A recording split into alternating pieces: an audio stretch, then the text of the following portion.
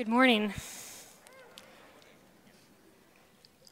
This chapel talk really began about a month or so ago. I was breaking down a chicken, right, the butcher. And while I was separating the chicken into the different cuts, the thighs, the wings, I had my daily Bible reading app playing in the background. And while the different passages were being read, my mind was wandering. Experiencing same-sex attraction myself, I was mulling over the shortcomings of the affirming position, which upholds that same-sex marriage is compatible with Scripture. Breaking my thoughts, Matthew 16 came on. Of course, I was familiar with the account of Jesus rebuking Peter by calling him Satan, but I remember thinking then it was a little harsh of Jesus. If not out of character by name-calling, at least it was an overreaction. I found myself thinking, Jesus, all he wanted for you was not to suffer and die. Why such a strong reaction to such a tender concern? With my hands in the counter still soiled with raw chicken filth, it hit me. The same spirit that motivated Peter's remark, which led to his harsh rebuke, can also be found underlying the motivation for the affirming position. To illustrate this, let's turn to Matthew 16, 21 through 27. From that time on, Jesus began to explain to his disciples that he must go to Jerusalem and suffer many things at the hands of the elders, the chief priests, and the teachers of the law, and that he must be killed and on the third day be raised to life. Peter took him aside and began to rebuke him. "Never, Lord," he said. "This shall never happen to you." Jesus turned and said to Peter, "Get behind me, Satan. You are a stumbling block to me. You do not have in mind the concerns of God, but merely human concerns." Then Jesus said to his disciples, "Whoever wants to be my disciple must deny themselves, take up their cross, and follow me. For whoever wants to save their life will lose it, but whoever loses their life for me will find it. What good would it be for someone to gain the whole world yet forfeit their very soul? Or what can anyone give in exchange for their soul? For the Son of Man is going to come into the Father's glory with his angels, and then he will reward each person according to what they have done." So with this passage in mind, let's look to the affirming position. It should come to no surprise to you that I ultimately find the arguments for the affirming position from Scripture uncompelling. I remember picking up Matthew Vine's book, God and the Gay Christian, the summer after I graduated. I remember the weight of reading it. It was the first book that I had read that attempts to make the biblical case for same-sex marriage. I remember all the conflicting emotions I felt as I read it. Fear, confusion, relief, disappointment. I remember being afraid that I would be convinced, and then I would have to wrestle with the implications of that on my life. I also remember feeling both relieved and disappointed when I saw through the shallow arguments. I remember thinking, wait, is that really it? Are these the best arguments? And today I'm not going to get into the 6 passages of Scripture where homosexuality is explicitly mentioned, and I have 3 reasons for doing so. First, because I simply do not have the time that it warrants. Second, many more qualified theologians have already done so. One book that quickly comes to mind is Sam Allberry's book, Is God Anti-Gay?, which does so in less than 100 pages. But third and finally, I doubt that many people change their theology because of the new affirming interpretation of these passages. So instead, I want to show you how the underlying motivation of the affirming position borrows from Peter's faulty reasoning and how we should correct it. And the motivation is simple. Not being able to pursue same-sex marriage causes suffering. So the solution is to reinterpret Scripture so that it allows for same-sex marriage. In his own words, Matthew Vines writes, "One reason for losing confidence in the belief that same-sex relationships are sinful is that it no longer made sense to me." He explains further, "The church's condemnation of same-sex relationships seemed to be harmful for the long-term good and well-being of most gay people. By condemning homosexuality, the church was shutting off a primary avenue for relational joys and companionship in gay people's lives. This wasn't the case for other sins. Avoiding other sins always seemed to work out for their long-term benefit." In conclusion, he writes, "Such outcomes made it difficult for my dad to see how the church's rejection of same-sex relationships could qualify as a good tree that, according to Jesus, produces good fruit." Succinctly, I believe that this motivation, like Peter's, prioritizes human concern, which in this case is sexual desire, over the concerns of God, which are outlined in Scripture. Looking first to Peter in Matthew's account. From the passage, we see Peter's concern and compassion for Jesus clearly. After Jesus shared with him his bleak future, Peter corrects him because he couldn't possibly understand how Jesus being the Messiah would allow such a bad thing to happen to him. According to Peter, and frankly all first century Jews, the Messiah's job was simple. He was to crush the oppressive Romans and establish his kingdom in glory and power. The only role death, self-denial, suffering played would be on the part of God's enemies, certainly not by Christ himself. So of course Peter would feel confident to correct Jesus. He didn't understand why Jesus had to suffer, and he didn't want him to suffer. And I think this is where Peter, Matthew Vines, and his father all start together. They don't want to suffer because they don't believe it's how it's supposed to go.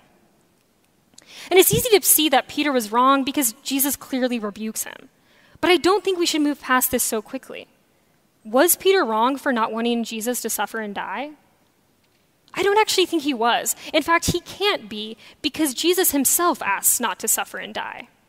Before being handed over, Jesus pleads with the Father, asking for this cup, that is, the painful and shameful death that he told his disciples about, which led to Peter's rebuke, that cup pass from him. Not wanting suffering is a deeply human desire, and it results from our being made for Eden, not the fall. And not wanting other people to suffer is called compassion and empathy. Jesus is immensely compassionate. He sees people, all of them, and his heart is compelled toward them. He hates suffering. He hates suffering so much that he entered into it himself and took on our ultimate suffering so that we wouldn't have to. And I also think this desire not to see other people suffer comes from our own desire not to suffer. The immediate context of Jesus' rebuke is a famed passage where Peter is heralded as the rock and given the keys to the kingdom. This is a highlight for Peter. But immediately following, Jesus brings up his suffering and death again. Now, this would mean at least two things for Peter. First, the kingdom that he was just handed the keys to doesn't sound too great, too powerful, or quite honestly, all that stable. And second, if this dismal fate could be true for Jesus, it could also be true for him. So like any good friend and any human being, Peter doesn't want hard things for Jesus, and by extension, he doesn't want hard things for himself. And I think this makes very good sense, and it's all very relatable. And it's easy to draw the connection with the affirming argument. If God could ask someone to give up romantic and sexual love, then what might I have to also give up? Maybe you'll find yourself thinking, I don't want to believe in a God, much less worship him, who would deny someone happiness. So friends, if you're compelled by the affirming argument because you don't want people, including yourself, to suffer or be denied seemingly good things, I want to say clearly to you, I understand and I love your heart. I want you to cultivate and grow your compassion. Your compassion is not the problem. It's not what caused Jesus to rebuke Peter. So if compassionate motivation of not wanting people to suffer is laudable, which I think it is, then why was Jesus' rebuke so harsh? I think Jesus evoking Satan is significant. After all, what does Satan do? He breeds distrust between us and God. Remember back to Genesis 3. Did God really say you must not eat from any tree in the garden? And he appeals to our own desires and our own understanding. When the woman saw that the fruit of the tree was good and for food and pleasing to the eye, and also desirable for gaining wisdom. Ultimately, Satan encourages us to build up our own kingdoms here and now, instead of humbly and eagerly looking forward to the coming of Christ's kingdom. Jesus isn't just name-calling here. He's drawing a distinction of kingdoms. Ultimately, there's our kingdom, which we build up by our own desires and is founded in the kingdom of darkness. Or there's the kingdom of God, which is motivated by love and does even entail suffering and sacrifice, but for a future glory and our ultimate fulfillment of our desires. These are the two options, the two kingdoms, and here Peter is rationalizing from the former. So it's no surprise then that Jesus corrects Peter by describing the way of his kingdom with the words we have heard so many times before. Whoever wants to be my disciple must deny themselves, take up their cross, and follow me. And Jesus is the embodiment of God's kingdom. So when Jesus asks the Father if there's any other way aside from suffering, he finishes with, nevertheless, not as I will, but as you will. And this is the crucial distinction between Jesus and Peter, and between Jesus and the affirming position. It's not our compassion that's the stumbling block, but when our compassion runs us to lead away from Christ's will. This is why even the compassionate motivation of the affirming position is so hurtful. As I've met with students over the years who experience same-sex attraction, a common sentiment they share with me is how discouraged they are by their peers at Covenant, who in response to hearing about their experiences, they immediately encourage them to live out of their same-sex desires. In your heart, you want to show compassion and love, but in practice, you end up being a stumbling block, just like Peter. So like Jesus, we must start from a motivation not of reducing suffering, but by earnestly seeking to discern God's will, even in the face of suffering. And in this case, it means asking, is God's will really to ask those with same-sex desires to deny them? If this is not God's will, then Matthew Vines and all of those in the affirming camp are right, and we're heaping on undue suffering. So, are same-sex relationships outside of the will of God for us? In order to discern this, we must consult his word. And in this case, we're starting from the beginning. In Genesis 1:27, it reads, "So God created man in his own image. In the image of God, he created them. Male and female, he created them." In that one verse, we learn three fundamental aspects of humanity. First, we were created. Second, we bear God's image. And third, we are gendered. All of these are relevant to the other and proceed from the former. How God designed us is as creatures to bear his image as gendered. I, as a woman, bear God's image through my femininity. Chaplain Lowe represents God through his masculinity.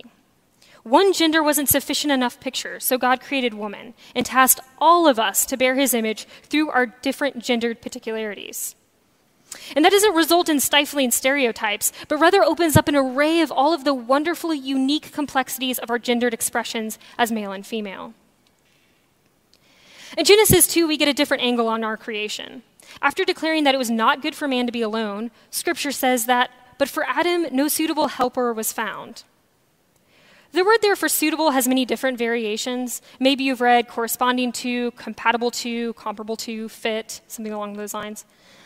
The word is difficult to translate because it expresses an idea of like opposites, and it represents the fundamental sameness and difference. All the animals had others like them in kind, but different in gender. But this was not true for Adam until the creation of Eve. Adam's joyful song notes this similarity and difference dynamic. "At last, the bone of my bone and flesh of my flesh. She shall be called woman because she was taken out of man." Okay, so we have the sameness, bone of my bone, or our shared humanity. And then we have the difference, woman taken out of man, or our gender. And this not only just sets the stage of how humanity is ordered, but also how marriage is ordered. Immediately following this verse with the causal word therefore linking them, Scripture proclaims, "Therefore, a man shall leave his father and mother and hold fast to his wife, and they shall become one flesh." Now, we don't just image God through our male and femaleness, but also this goes into marriage as husband and wife. Ephesians 5 summarizes, "The husband must love his wife as he loves himself, and the wife must see that she respects her husband." These calls overlap and are equally beautiful, worthy, and sacrificial, yet they are still distinct, and they're gendered in their distinction. From Genesis to Revelation, it's clear that God's design for marriage is between the covenanted relationship of man and woman. There are many things in Scripture that are unclear, and reasons for believers in good faith to disagree. However, plainly, I just don't think this is one of them. So far, I've argued that God's will for marriage does, in fact, exclude same-sex relationships. But all of this amounts to God said no to same-sex relationships because he said so. Fine. He created us gendered, and our sexual and romantic relationships are supposed to reflect that compatible sameness and difference. But we still don't know why. If God made the whole world ex nihilo, we could venture to guess he could have designed sex to be given and received androgynously, or only spoken of marriage in gender-neutral terms. Yet this is another place where I take issue with Matthew Vines' reasoning. Remembering back to the example of Peter. Peter didn't understand why suffering was part of God's plan either, and Jesus corrected him all the same. His lack of understanding wasn't an excuse, and it's not for us either. So however unsatisfying a "because I told you so" from God is, it's sufficient for obedience. Romans 9:20 follows the same logic. It reads, "But who are you, a human being, to talk back to God? Shall what is formed you say to the one who formed it, 'Why did you make me like this?'" So while frustrating, and not the least to Matthew Vines, I don't think we have to understand in order to obey. Yet, God does provide a reason why same-sex relationships are outside of his design for marriage. And to see this, we must understand the purpose of marriage. There are many good aspects and purposes to marriage: companionship, bearing and raising children, co-laboring in ministry, the gift of sexual expression, even sacrificing for your spouse.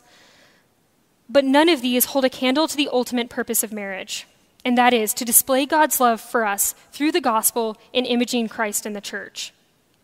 The climax of Ephesians 5, Paul connects Jesus to Revelation through marriage. He writes, "For this reason, a man will leave his father and mother and be united to his wife, and the two shall become one flesh." This is a profound mystery, and I'm talking about Christ in the church. And this changes everything. This is the starting point for understanding marriage, not our desires. It's not ultimately about happiness, nor companionship, nor two consensual adults pleasuring each other in consensual ways. No, marriage since its inception has always been about picturing God's kingdom and picturing his love for his people. And we see that this Christ in the church dynamic reflects the corresponding to dynamic that we saw in Genesis between Adam and Eve. Christ is both like us in that he is fully human, yet distinct from us in that he's fully God. So how does this play out? In the picture of marriage, the husband represents Christ by dying for his wife, and the wife, in turn, represents the church by submitting to her husband. Does this mean that husbands are better because they get to play the role of Christ? No. This is an analogy. It's a picture. It's a profound picture, but it's still a picture.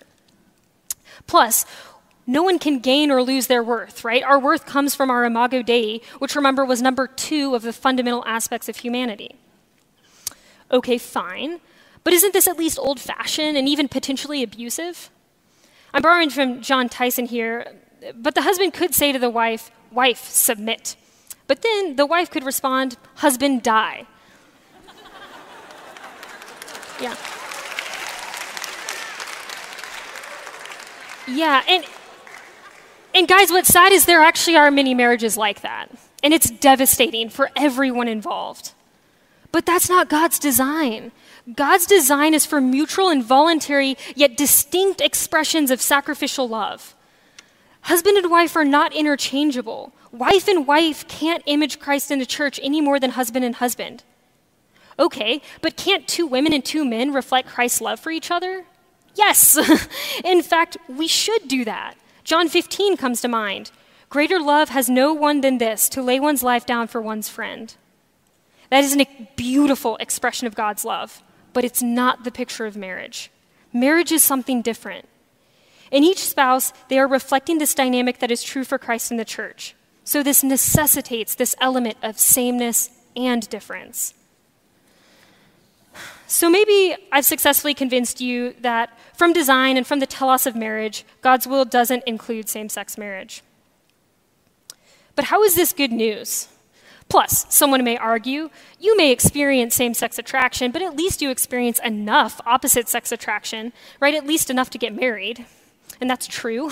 I do love my husband. I am attracted to him. It would be foolish for me to get married if this wasn't the case. So, how is the biblical view of marriage good news for those who don't, or maybe even won't ever marry, or even experience opposite-sex attraction? This, I think, is at the heart of the issue. And while I've argued that it's not a sufficient enough place to reason from, like Peter did, I still think it poses an important question. Secondary, yes, but still important. And I think Scripture does offer a compelling reason for this. So, how is this good news for those without opposite-sex attraction? It's good news because while the picture of marriage is exclusive and limited, what it's picturing is inclusive for all of those who are in Christ. Brothers and sisters, marriage is so great because we all have a wedding in our future. Ed Shaw, who exclusively experiences same-sex attraction, writes, "I used to see weddings as advertisements for a life that would never be mine, and as a result, I found them rather painful. Now I see them as trailers for an experience that will one day soon be mine. and in a much better way than any of the hundreds of weddings that I have been to over the last 25 years. They are a picture of the true happily ever after ending that is possible for any of us who have our lives joined to Christ forever. And no one who has seen the movie is satisfied with the trailer, whether or not you see the trailer this side of heaven. But this will cost you. Not seeing the trailer isn't much in the grand narrative, but here and now it feels like everything. You will have to deny your desires, even when they feel so right and so natural. Jesus is upfront about this. He doesn't downplay or sugarcoat the cost. This is the, but for those who lose their life for my sake will find it bit. So it will cost you in this life, but it is the only way you will find your life. Remember, this is what repentance is. It's turning from your sin, dying to your sin, and turning to Christ, living into righteousness. And for those whom God calls to celibacy in this life, they have the privilege of reminding the rest of us of the sure promise and true gloriousness of our wedding day. They are witnesses that the consummation of Christ and his church is so real and so compelling that they are even willing to forgo marriage in this fleeting life for it. Sam Allberry writes, "If marriage shows us the shape of the gospel, singleness shows us its sufficiency." So don't be tempted to exchange this grand and inclusive narrative of marriage for anything less. Everything else falls short into the human concerns that Peter was trapped in. Instead, set your eyes on the coming of Christ's kingdom, the ultimate love story. So the biblical sexual ethic with the hope of the gospel is good news. Because of Christ's sacrifice and pursuit of you, the ultimate marriage is awaiting you, and you don't have to compromise on Scripture nor ignore the reality of your same-sex attraction to get it.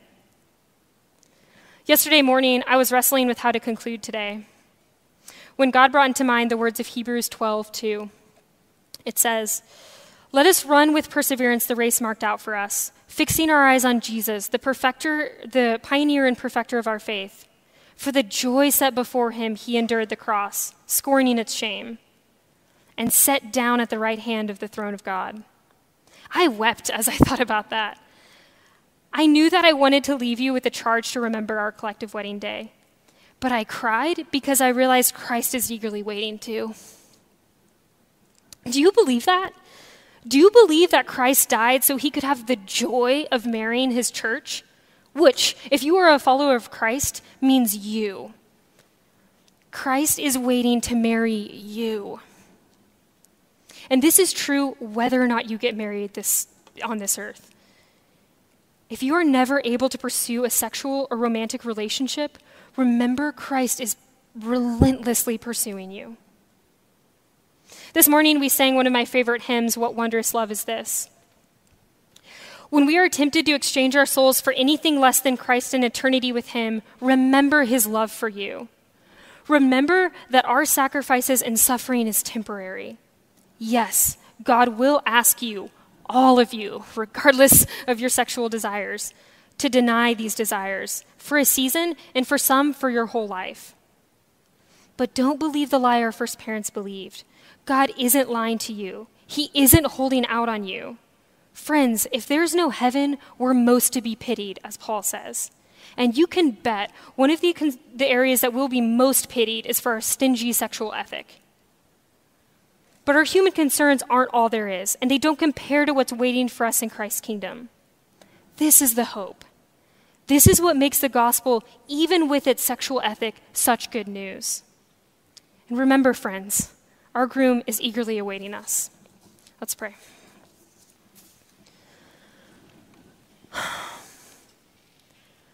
Father, thank you that this is true. Thank you that even with suffering, even with things that feel so right, that we can give them up for you. And Father, thank you that this is part of your good design. Father, I pray that we think about this, that we not coming primarily for our desires, but that coming for a desire to honor and love you and obey your word. Father, that we would make even hard decisions. And Father, cover us with your love. In moments that feel hard, that feel hopeless, that lead us to despair, Father, send your Spirit. We follow in Christ's suffering, but your scripture also says that we follow in his comfort as well. Father, I pray especially for those who experience same-sex attraction in our community. I pray that you would allow them to be honest before you and with themselves and even with dear friends. Father, I pray that they would be encouraged in your word, that their desires are not in vain, that they are hoping for a marriage, Father, but that marriage is to you. Father, I pray that you be with them, that you strengthen them. And I pray for the rest of this community, Father, I pray that they would seek your will, that they would go alongside those of us who suffer in this way, that they would encourage us, and that they would be a friend when we need it most. Father, thank you for your gospel. Thank you that even in the hard realities of this world, we have hope and we have a future. And thank you for wedding yourself to us. In Jesus' name I pray. Amen.